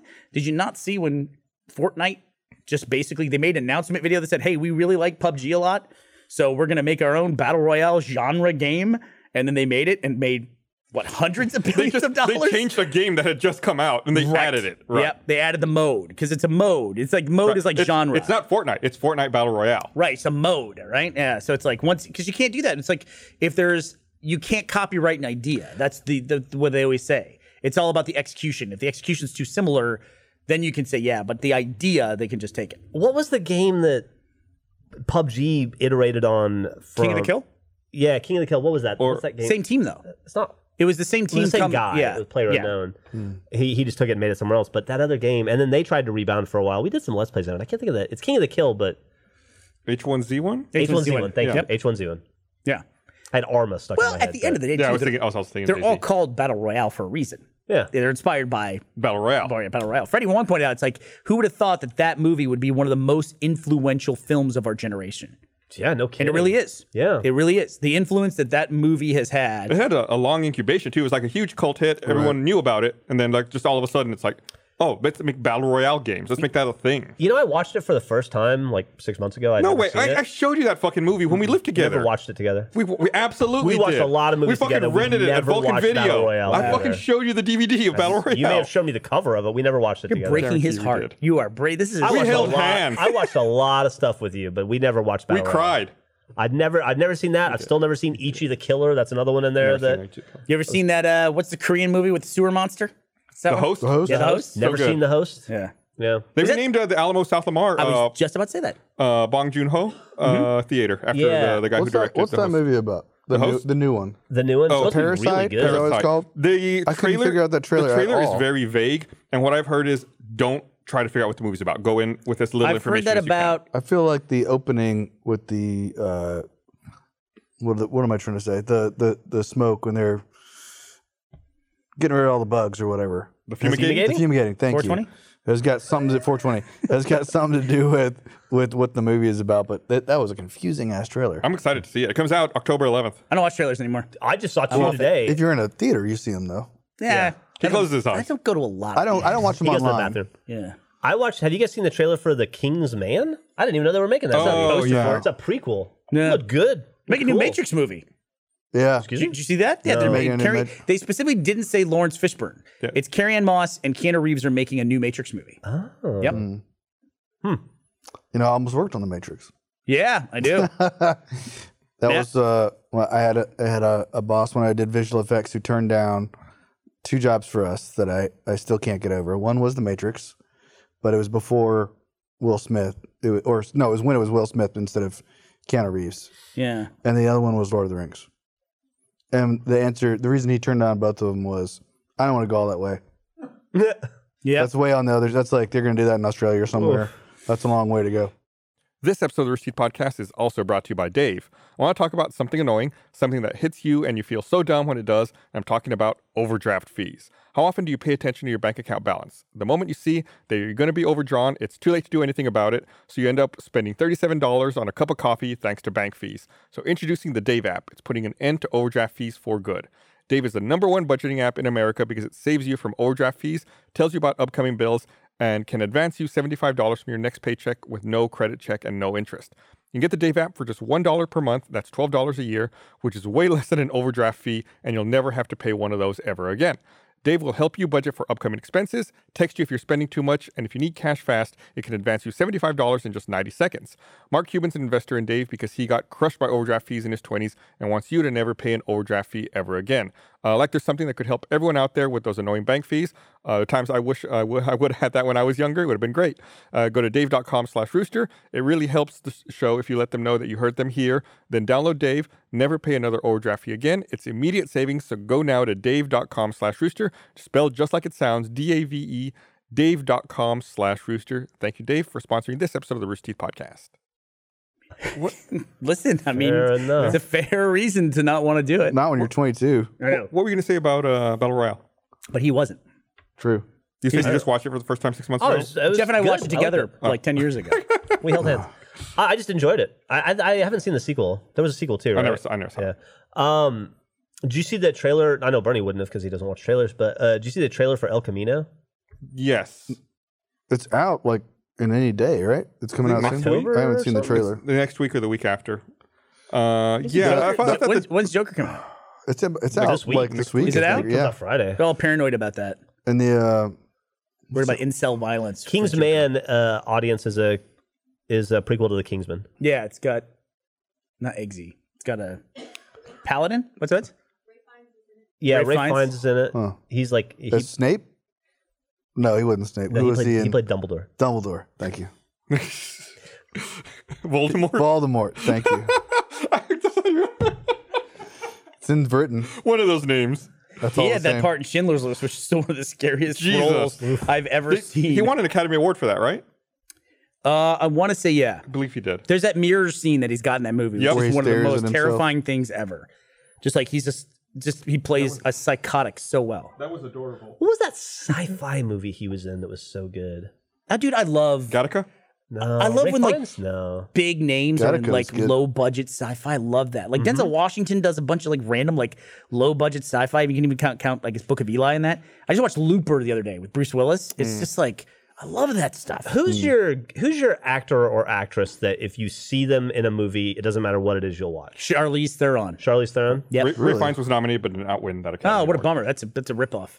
For me, it's Denzel Washington. Like I know that if any Denzel Washington movie is gonna have it's gonna be of a level of quality that I can enjoy, and just getting to watch Denzel Washington is a treat. And if I'm being totally honest, Tom Cruise. I'll go watch Tom Cruise in anything. He doesn't make bad movies. He does not make bad movies. As long as Tom Cruise is running, you know you're set. Yeah. That Live Die Repeat. That's like a good example of. That's a fantastic movie. It's such a fantastic movie, and it's the Swingers guy did that. Yeah. yeah. Lyman? Doug Lyman. Yeah. Someone say the Born Identity guy? He would also have other stuff. Maybe he did some things between swingers. Well, Ray Fiennes lost to Tommy Lee Jones that year The Fugitive. for The Fugitive. Yeah, yeah. That's a good role though. No, it doesn't compare to. Yeah. Well, Tommy Lee Jones is Tommy Lee Jones interesting is because badass, like but- he's got this thing now where he doesn't even really need to act because he just like is very still in everything he does because people take so much of their thoughts and emotion about Tommy Lee Jones into whatever movie it is. So he can just like say things very slowly and stilly and not move, and you're like, "That was an amazing Yeah, performance." that's exactly how But it was. it actually is an amazing performance. He's just outthinking the audience. It's like that's exactly how I would describe it, like in No Country for Old Men. Yes. Like he was amazing in that, but that's exactly what he it just was there, and like there's that scene at the end where he's just The like end is reading the perfect. newspaper, and he does almost nothing. And you're like, "That was unbelievable." Yeah, he just gives that. How did he figure that out? He gives that But speech it about really- his So dream. wise. But it is true because the easiest thing to do is, well, the hardest thing to do is not overact. Yep. And he's just like so restrained. It's unbelievable. Did you do you ever read much Cormac McCarthy? I know you're a voracious reader. Nah, his stuff is too. I am, and I should, but his stuff pretty dense. is too. It's just too. The themes Flowery. are too difficult for me. It's too much like that last scene in No Country for Old Men. Yeah. Which Cormac McCarthy is. It's like it's rambling, and then Yes. it ends, and you're like, "What the hell just What happened?" happened? And then Yeah. later on, you're like, "Oh yeah, that was really powerful ending." You Yeah. know? Kind of sticks with you. Yeah. I love Cormac McCarthy. Like I don't know if you remember this. We were in Boston, and you had just finished The Road. Is that what it's called? The Road. The Road, Yeah. yeah. And you had me read the last chapter while we were waiting for our boss to pick us up or something. be an We were like, asshole. "This is really good. Just read this." And I just read the last like 8 pages, and I just fucking stood there next to you and just cried for like Yeah. 10 minutes I waiting did for that our on purpose. cab. I'm like, "There's your book." Yeah. And Bernie's over there going, "Yeah." Yeah, I finally It's actually weird read because that it's an also. upbeat ending. That's I don't know why he cried so much. It is. They sit down, and they watch Battle Royale together, and they hold And hands. then he doesn't remember it 10 years later. Do you know Well, what, more like 20. what movie we saw this weekend? It was awesome. What's that? Downton Abbey. Was it good? It was so good. It was it? great. I never yeah, watched Downton there was so Abbey. much kung fu. It was crazy. That was weird. I saw the. It was Downton Abbey, Matrix 4. I thought Yeah. the SNL skit about it was okay. No, it was, dude. That whole thing that they figured out with that movie is just, or that whole show, is so weird because it's just like, remember when things were terrible for a lot of people, but you understood it. Wasn't that great? Right? It's kind of is like Make Britain Great Again. Yeah. Is like the theme of that movie, but somehow they made it work. It's really weird. I watched. Were you a big fan of the show? What's going on with that country? I wouldn't know what is going on with that country. I mean, really, what's going on? I mean, we get America. We have where like we got the above the title guy with Donald Trump. Like Right. everyone's paying attention to him. And you get- but fucking UK, it's a mess. British I know Donald Scotland's Trump going to leave over the there. UK. What I was thinking about, so I was thinking about this last night. I woke up in the middle of the night, and this is what I woke up like at 4 a.m, and I was like, you know, the EU is really handling this well. No one's talking about like the EU really suffering. The EU is just like it's just maintaining. Well, they're all laughing, It's like, right? all I the mean, it's fucking kind of hilarious. It's like at least you're not the UK. Yeah. No, I just like that dude because he got shut down Boris so Johnson? hardcore. Is he going to end up having to resign or get removed for lying to the Queen? Yeah, that's crazy, right? I don't know. Do people do that now? I mean, is that To a thing? resign, yeah, Yeah. No, I mean, honestly, ever since Clinton, it's just like people can just keep saying nah, they're fine. Yeah, but the Queen is like his boss. Like he's her mouthpiece. So she according to Gavin, who looked it up, she could kill him if she wanted to. No Nice. shit. Yeah, she's the only person in England who can commit murder. It wouldn't be murder, just commit death. She's to a tough old person. lady. that's Yeah. crazy. She can give death. She can give death. She can That'd be grant scary. death. That'd be scary if she could order the death. Yeah, but then again. what Gavin said was that the reason she doesn't exercise those powers is then there's nothing to stop the rest of the country from coming after her. Yeah, That's why she's the most important piece on the chessboard. fair enough. She's got that power to kill. She No matter where was, she was is. in every direction. Everywhere. She's limber. For her age, you wouldn't know Yeah, it. you wouldn't know it. It's crazy. Boris like can't get me. I'm on a diagonal. She's That's like, right. fuck you, bitch. Her corgis are like raptors. They come around the side. You He's don't like the expect piece it. that's got to move 2 spaces and 3 spaces over, and she's like, "Choo." Yeah, but I Gotcha. kind of I don't know. Everything's like just like. It's crazy times. Do you think they'll actually leave? Do you think Brexit will actually happen? It has to. I don't think it will. At this point, It has to this I don't think month. it's going to happen. Trump is No. not going to get impeached. He's going to get reelected. Or even if he does, He's gonna get nothing reelected by a he'll get significant impeached by margin. the House. He can He'll get get impeached. impeached, but But he not won't get convicted. convicted. That's what Yeah. happened to I Clinton. don't think it'll be a Although- significant margin. I think it'll be a larger margin that he won this last election. Though. Well, that's it. Remember Bush? Bush came back and it was like everyone was like, he's gone for sure at the re-election, and he won by what 7% or 7% like that. Was it that close? It was a big lead. Like it was enough to where it was not nearly as close. I mean, the one with Al Gore, they were down to like God. looking at paper ballots in Florida, you know? Yeah. And I just can't imagine, gained like, 5% Like, over fast the course of forward the Iraq War somehow. 4 years, if we still have Giuliani 2.4. and Trump in our lives, they're just going to be like openly huffing paint like on national TV. It was 'Cause 5 they million can't get votes. any crazier than they are now. 3 million I thought. votes. But do you remember though he was talking about how he has political capital now because he won by such a wider margin for the re-election. I He's think talking about, I got political capital and I'm going to spend it. Remember he kept saying that? Yeah. I Oh, remember yeah. that, yeah. I think we can all agree that no matter what side of the political spectrum you fall on, Rudy Giuliani is unhinged. He's lost his mind. Yeah. It's crazy to He's watch. lost his mind. He It's really like- is. and not even. I don't He was even pretty mean that popular like comically. mayor. he was It's just like- America's mayor. Yeah. It was weird. It's amazing to watch that 180. Yeah. Have you ever seen that series on Netflix, Abstract? abstract now. It's it's a lot of stuff about design, and they have this one episode where they talk about God, I forget the woman's name. She's really big in typography. But anyway, Victoria Jackson. no, but she talks Also about Trumpy. the design of the Florida ballots that happened. Oh, how you know, bad they were. How bad they were, and they interview the woman who designed the ballots for Florida, and it was just like. This is all the space I had. I figured I would stagger the names and have it in the middle. It's like I can see now that it's confusing, and it's just like this weird thing you wouldn't think about, like this just the way the ballot was laid out, just a design choice, maybe through the Maybe election. through the election. Yeah. Yeah. Yeah, and the woman who designed the ballot, I believe in that episode, she's like, yeah, I wonder about that all the time. Like if the design I chose for a ballot changed the outcome of a presidential election. Rough. It's interesting. Fuck. That's kind of a bummer. Oh. Baby's all asleep. He's gonna give me the baby. I can like say hi to the baby. I saw that. Baby's Can we coming fly in. that baby in? Fly the baby. Speaking of flying babies, Japan Airlines is going to have a map now. When you book a flight on Japan Airlines, it shows you where babies are on the plane. That was the best transition segue I have ever seen in a podcast. That was really good.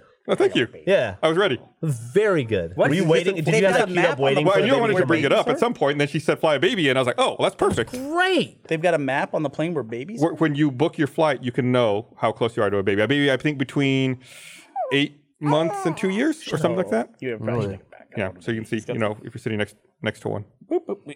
Because if you see a human baby on a plane, that's a big problem. But an emotional support horse. Have you seen this?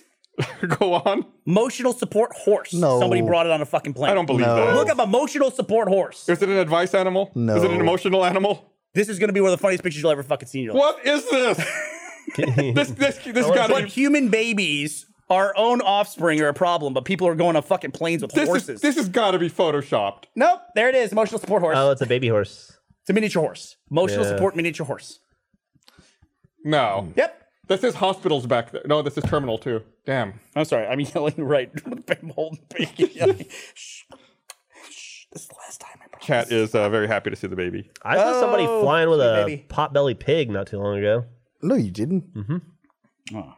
On were we on the LAX. same plane? No, they were just in the terminal waiting to get on the plane. I got on a different plane. That's crazy. I was with the Rooster Mommy, Teeth he people. It wants was we were flying back from something. Thank you for bringing him to see me. You want to say hi? Ashley's recovered really. Ashley's taking. Oh my god! There you go. No. That was not it, but But seriously, it's like so. They're showing a picture of what looks like be a gigantic pig that a woman is somehow carrying. Well, maybe she's gonna get hungry on the flight. Maybe it was a long flight and no meal service. there you go. Hi, little boo. Hi, buddy. I'm gonna give that to Terrible. mommy now. This pacifier is hanging out. Problem with the emotional support animal kind of thing as a concept, but can you name anything? Like, could you have an emotional support raccoon? Dude, if we're at horses, As long or as it's, a bat? there's a certification process. if we're at horses, You I mean, we're certify there. a raccoon? I don't know what. You know what? Or a possum? You prove that they don't have diseases. You maybe. just gave me a great idea. What? Can I name like Gus as an emotional support animal, and then he just gets to go on a plane with me? Why not? Emotional support Emotional Gus. support human. Yeah. Emotional support. This is my emotional support human, and he has to go on a flight with me. Because I don't think they bought a seat for the pig. Or did they? No, I was on board with somebody who had emotional support dog that was like a giant dog. It was like a big lab. What and happened? she was in the middle seat. It was ridiculous. We missed some big poo by like 30 seconds. Apparently, nice. So let's poo in our lives. Well, watching Ashley and the baby, it's just amazing. There's like nothing more pure than mother's love. It's just like the baby, he just locks into her and stares at her and stares at her and stares at her. You know, for hours at a time. It's just amazing. You know, and she's like his whole world. Like she's his comfort, his food, everything. Like he depends on her for every single thing in his life. It's fucking amazing. It sounds Amazing pretty good. process. Yeah, right? I also love milk drunk babies. Milk drunk's like my Milk favorite drunk thing in is the world. amazing. When the baby gets enough like filled up with warm milk, and then they're just like, It must be weird raising a kid though, at this stage versus, 15 years ago. How long was what's how old? 17. Yeah. JD, yeah. Yeah, because I I mean, mean, it's the same age as Rich Teeth. because now you have like things like they have automated like baby rockers and stuff like that with a remote and Bluetooth and crazy. Well, he had shit, that right? shit with the spring that you'd wind up and it would click, click, click, Right. click. Yeah. The Right. shit that Michael shows me routinely that they have for their kids is like they're living in the future. It's And it was pretty only nuts. like 15, Millie's 14, so it's That's the like most- 14 years ago. I think taking care of a baby with mechanical stuff is the most Jetsons shit we have. Yeah. Like we didn't get much Jetsons shit, We got a bunch of other weird shit, but like when you have like a rocker that is like automated and you can turn it on and off at with a Bluetooth with your phone, that's pretty crazy. Yeah. Although I'm more conscious of it now, the baby in the house, but it's like, does everything really need to broadcast a Bluetooth signal or a Wi-Fi signal? Like everything in my house? Like I wonder if you took like a scope and could see the waves in Yeah, your you house. think they're and what that would cancer look like. beams? I don't know. I just I see those pictures from the 50s. Everyone's in a nightclub and everybody's fucking smoking while Frank Sinatra's on stage. Yeah. And then it's like 20 years later, like, oh yeah, that stuff will kill you. It's like, well, of course that was going to kill you. And ours is going to be Ed Sheeran and Bluetooth. That's just terrible. And vaping. Like they're just Awful. coming around now. Vaping is breathing oil into your lungs, That heated shouldn't be a oil. surprise. Nobody was surprised by this. Nobody was surprised by it. But will you be surprised? Would you be surprised if 20 years from now they said, oh, everyone has brain tumors now because they held a radio transceiver up to their head on a regular basis? No, I don't know. wouldn't be surprised. Anna made a vaping post that was controversial because we have controversial? a family. Well, we had because a lot of people yelling at her about the post online. That because we have a family member who's younger in his early 20s, and did the vaping thing. Is one of those people that you hear about that got the weird lung disease, and was in Like the oil pocket in his lung. Kind Yeah, of, he whatever had it is. permanent lung damage, And they don't know from what it vaping. is. They're just trying to figure out what it is. Right. And so she made this cautionary post, and a lot of people responded with, don't tell me what to do, kind of basically was the response, Yeah. Which I get, I mean, Yeah. but just like, But you should be able to warn people. Wouldn't you rather know? Wouldn't you rather have the information? Right. Right. Just be Wouldn't you informed rather about what it is that you're Wouldn't doing. you rather know? Well, we see that all the time. It's like we talked about this in a couple podcasts ago, or I guess it's been a while since I've been on the podcast, but it's this Greta Thunberg's been in the news all over the place. That's the other thing too. It's like someone can say something about climate change and people have a very visceral reaction to it. It's like I compost all my stuff. It's like, well, I'm not gonna do that. It's a waste of time, and here's why it's a waste of time for you. It's like just calm I had down. the- Let people do what they I'll want to do. go to you help. one further. I'll sell you a plastic straw. Right. I had the weirdest experience the other day. A guy rolled coal at me. I was in. Because you have an electric car. I have an electric car. I'm driving my electric car, not thinking anything about it. And he's coming the other way down the street. It was a big truck. He slowed down next to me and rolled coal and then kept going, it was very clear that he had done it to like be next to me in order to set it off. And I'm like, how does that improve your day? Yeah. You know, like what is better about your life now after having done it? I just don't get it. It's just a really like weird mentality. Like it's not going to help you. It doesn't help me. It doesn't help anybody. Why does it make? I You're don't going to know think why it twice makes you about feel buying better. an electric car, weirdo. I guess. Yeah, like it's so odd. And at his core, does he have an issue with you caring about? I don't know. The thing I wonder is It's like, the same thing so as it's the like, Greta you're not Thunberg using thing. any more gas.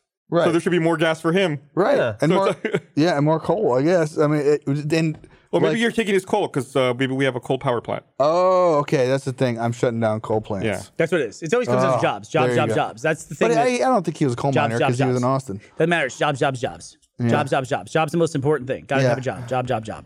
And it's like anything that takes jobs or kills jobs, jobs, jobs, jobs. But it's like we have other jobs. Right. We have other jobs. And it's like a lot of people who want to shut down coal plants would also be the same people who would invest in re-education so that people go off and find new careers in like solar or wind or something like that. Right. No, don't vote for those guys. Vote for the guys that are going to keep the coal plant open. Yeah. Even though, guess You what? know, there's a lot of You're not going to keep the coal other plant jobs we have. We used to have switchboard operators, Yeah. right? We don't have switchboard operators anymore. I don't think anybody's too upset about Was it CGP Grey who did the video about how we'll get to a point where humans don't have to work anymore and you have to have like a living wage? Post-employment. Yeah. Right. And and then the example he gave was horses. Like horses used to have to work all the time. Like you would, have to ride them for transportation. You have to use them to plow fields. And now horses are unemployed. Well, they're permanent vacation. Right. Yeah. It's like now horses have leisure time. Like I thought about this the other day. I was driving down the road and it was like a horse in a trailer being pulled by a truck. I was like, that fucking horse hasn't made. Yeah. Like 100 years ago, that horse would have been pulling the equivalent of the that's truck. right. Like now it's riding in the back of a truck. It's like it's got its head out the little window looking around. It's like, spoiled ass horse. man, wish I was that horse. Yeah, I wish I had the Don't look perspective of going back and like I guess I could read old newspapers from like 150 years ago or 100 years ago and go like, oh, the wagon wheel industry is really pissed off about cars because all the wagon wheel repairmen are out of businesses now. Well, it's just also like, I don't know. Some of these jobs are just like they're bad jobs. They're not. That's what I was going to say. It's Why like, do you want to go get cancer? Why do you want to be in the coal mine, right? It makes Yeah. no sense. I think the mentality is that that's what they've done. They don't they don't know what else they can do. And that's part of it, right? It's fear, the unknown, not knowing what else you can do after you've been doing that for 15, 20 years. It'd be like if I had to stop doing this after 16 years and I had to go start mining coal. I'd be like, well, I'm fucking terrified of that. 100%. We talked about, and I think it's that. probably easy for people who have jobs that aren't in jeopardy because of the advance of technology to talk about things like this in a cavalier way. But, like as a society, we should all be trying to get the best jobs for people who need to work, not something where you fucking kill yourself, to do something that's outdated and hurts everybody else in the process. Right. Yeah. What is the purpose and of the that? same people It makes that no make fun sense. of people in China like jumping off buildings because they're in a factory where they're doing the same thing every day. You know what I mean? Like, look at China. It's terrible. It's terrible. It's like, is it? How much different is that on the scale? Yeah. And it's like if we had those jobs in America, you'd be fighting to keep those. We're trying to get those back, right? We're trying to get those jobs. We want to manufacture things in the United States. It's just it's and it's hard. It's really hard when you live with something that's such a basic part of life, like being employed. It's hard to imagine the world without it because you imagine just how you can only imagine this The world that world you're if in. your job goes away or if everybody's job went away overnight. But going to a thing where we don't have jobs and we just all have a basic income is something that's going to probably happen. Well, I it's not from like advancements in technology for energy and stuff like that, just automation. You know? Don't you think all the like, transportation jobs are about to go away? Yeah, I'm not saying I'm particularly supporting Yang over any other candidates, but don't you think he's like Weiss. way out in front of this issue just generally?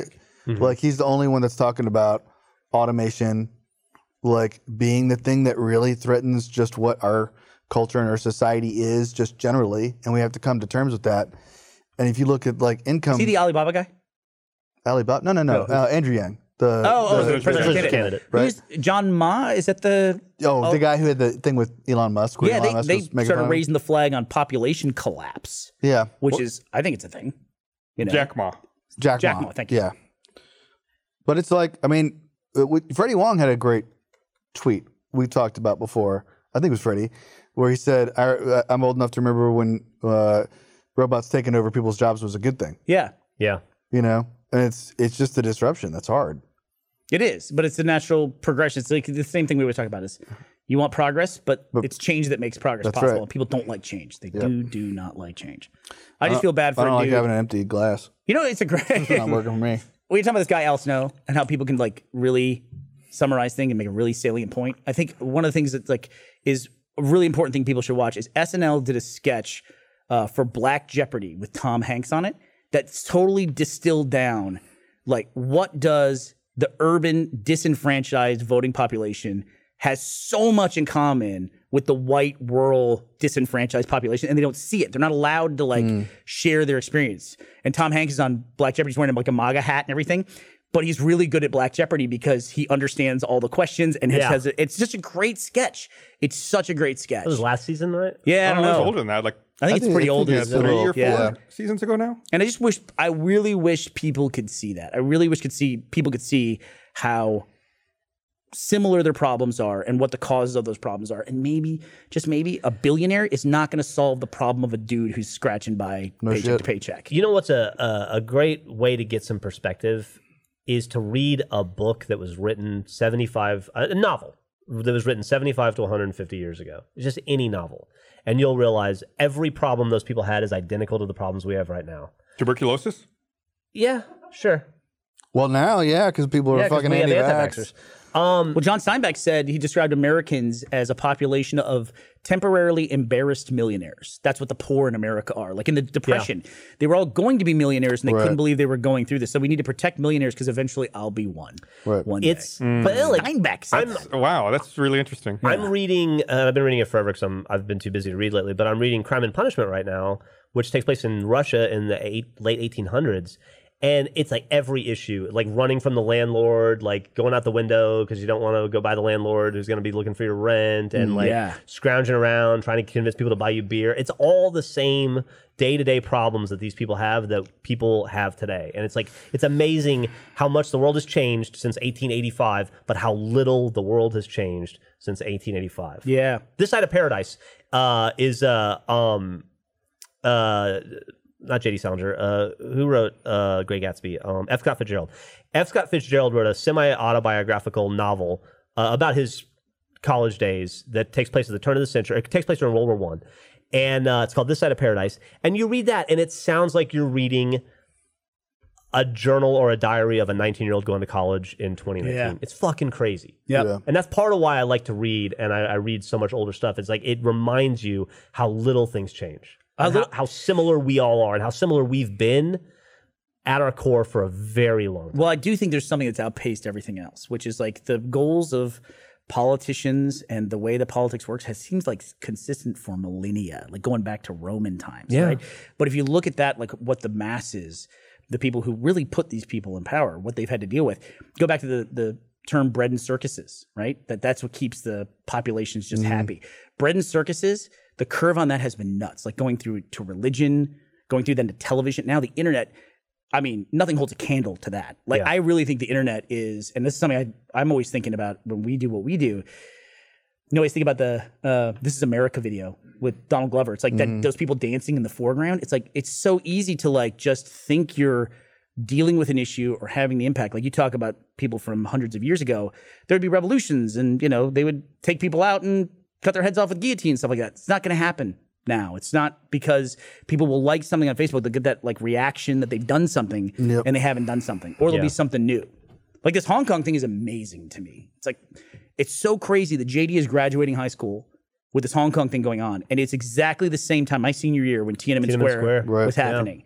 And it's just like, and it's like in 2 years, no one will talk about this. Yeah. It won't matter. It's kind of unbelievable how smart they are too. Like if you watch what the protesters are doing with destroying the tear gas in those canisters, and they taking down the facial recognition cameras and all those things, like the type of I don't know, what you call it, warfare, basically the protest is on a completely different level with today's technology.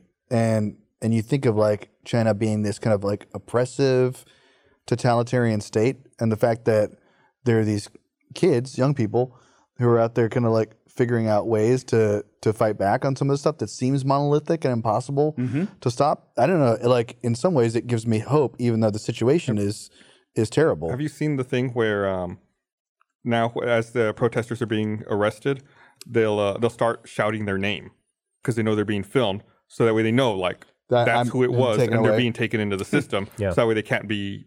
Well, if they're lost, then there's some accountability. There's that on both sides. Like they hit them with water cannons that have blue dye in them now, so they can find them later. Right, but then the other people are. Yeah. But, I also saw they had the police are dressing up as protesters now. That was a scary image.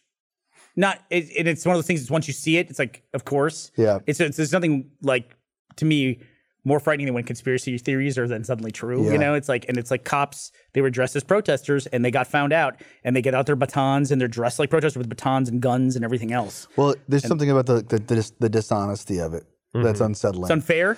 You know, it's just like, well, the protesters are out there. We're protesting. We're being straightforward about what we want, and the other side can show up and try to stop them, but to show up and be deceptive about it, or like not carry out their side of the argument, you know, honestly, is scary. I wonder about that a lot in comments I read online, not just about our stuff, but about anything I read in general, like whether it's a news site or any video. It's like, who is the person behind this comment? Is this someone working the agenda of this thing that I read, or is it someone who's working an opposing agenda, who's posing just like as hey, I'm just another person who's come across this article? Like, so I have to read everything online that is user generated with a huge grain of salt. It's like there is no accountability for this. I don't know if this person's working for or against the thing that I just looked at. Yep. It's really scary. It is scary. Okay, so last year in 2018 was the first time this happened, but it's like growing in number, which is we're having unmanned drones taking down unmanned drones in war zones. And it's like one of those things, it's like, you can't just ignore when that's going by. That's a crazy thing. It's like there's robots killing robots. That's the start of Horizon Zero Dawn. It's a Will Smith movie. It's a future Will Smith movie. It's nuts. God, I think about that all the time. Like, one of the things I won't miss about my web influencer life is some stuff that I had to do. And one of the things I won't miss is like being involved directly, I think, with YouTube on that side, like the YouTube Creator Summit and stuff like that. I always left that feeling like, man, just like how crazy powerful that room is with 200 of the top creators. And it's always like, I know that like if a computer algorithm, if a little flag is changed in that algorithm, all 200 of these people will change the way they're doing. If this computer algorithm decides video should be 8 minutes, all of our content is 8 minutes long. And it's a powerful group of people in That's that the room. real matrix right there. I mean, you just described Achievement Hunter in the last 10, 11 years, playing that YouTube algorithm. Then you like modify what you're doing, right? Yeah. Based on what the algorithm is going to reward. It's not just that. It's also computer stock trading. You know, most stock trading is algorithmic. There is there's very few people still making those decisions. It's like, this number moved down, this number moved up, I'm going to sell or I'm going to buy. It's like millions or billions of dollars change hands because an algorithm thought, oh, this is the time to execute this. I remember even as a kid, I'd hear on the news, like, well, it's down, 10 points in after hours trading. Like, what is after hours trading? When I was a kid, I was fascinated. I was like, who has access to after hours? Like, as a kid, I'm like, that's not fair if someone can trade after hours. It just didn't make any sense. Speaking of stocks, though, one of the movies I watched this weekend, I was going to watch 2 minutes of it and then watch the whole thing, is Primer. What a fucking great movie. Oh my God, I was just thinking about that. What a great movie, man. I was just recommending it to Lewis. Yeah, really? Yeah. Primer's such a great film. Such a great movie. Dallas, right? Yeah, Tom Dallas, like for like $5,000 or something like that. What did those guys do after that? Anything? He made Upstream Color? Yes. Yep. What was Upstream it Color. Upstream Color. I don't think I ever saw it. St. Carruth. Yeah. Any good? I thought it was interesting. It wasn't nearly as like viscerally impacting as. Is it Primer or Primer? What do you say? Primer. Primer. I said Primer. So I said Primer. Yeah. Primer. I think guess it's some people supposed to be Primer, but But we say it correctly. I feel like I'm saying it wrong either way. You'll be fine. You'll be fine. All right, it's about time to wrap this up. You want to wrap it up? Yeah, let's wrap this up. Congratulations on your career. Thanks. Here at the end. Gus, any thoughts for me? I, Gus, you in particular, I really wonder how much I'm going to see you after this. Because is it fair to say 98% of our interaction takes place on this podcast? Is that fair to say? Yeah. We text. But usually in relation to the podcast. Yeah, usually. Yeah. Yeah. Like, I'm going to do this, or I'm going to do that, or I'm going to talk about this, or I send you just like a link to something. Or a link. Yeah. But I will say, we have started getting lunch together on a regular basis. So we'll continue that, right? Nice. Oh, no, that's out too. Well, we're going to continue to get lunch together. You're more than welcome to come. I'm going to be Twitch streaming during that. Sorry. Chained to the desk. Well, it's fun. Being a web influencer was a lot of fun. And it's one of those things, it's like, just like at the top of this, when I said that people will often say, hey, I'm not going very far away. And I'm not calling out anyone in particular. Everyone does this because it's like usually people are involved with a big brand. Ray did it when he left Achievement Hunter. Bruce did it when he moved on from Funhouse. You should say that. It's like, I'll be around because you don't want people to get scared about the thing you helped build. But I also think it's important too. Like I was going to say this to Bruce at the time. It's like, it's okay to pause and like say, this is the end of a thing and this is good and this thing was good and there'll be something new later. You don't have to not pretend, but just insinuate that it's going to continue. Yeah. Likewise, I've also learned in my life, don't ever say never or say, I'm never going to do this again. I'm never going to, because, 2 years from now, I'll be like, I need to do this. Jeff asked me at dinner last night. He goes, you're going to miss the outlet, on a weekly basis to be able to talk to a lot of people and share your thoughts. And last night I was like, no, but maybe in 2 years, maybe that'll be happening. Well, I think you're going to be able to share your thoughts in a different way. Yeah. Going forward, like, putting your cool ideas and themes and things you want to say into new pieces, not doing what you're doing now, but that's going to be awesome too.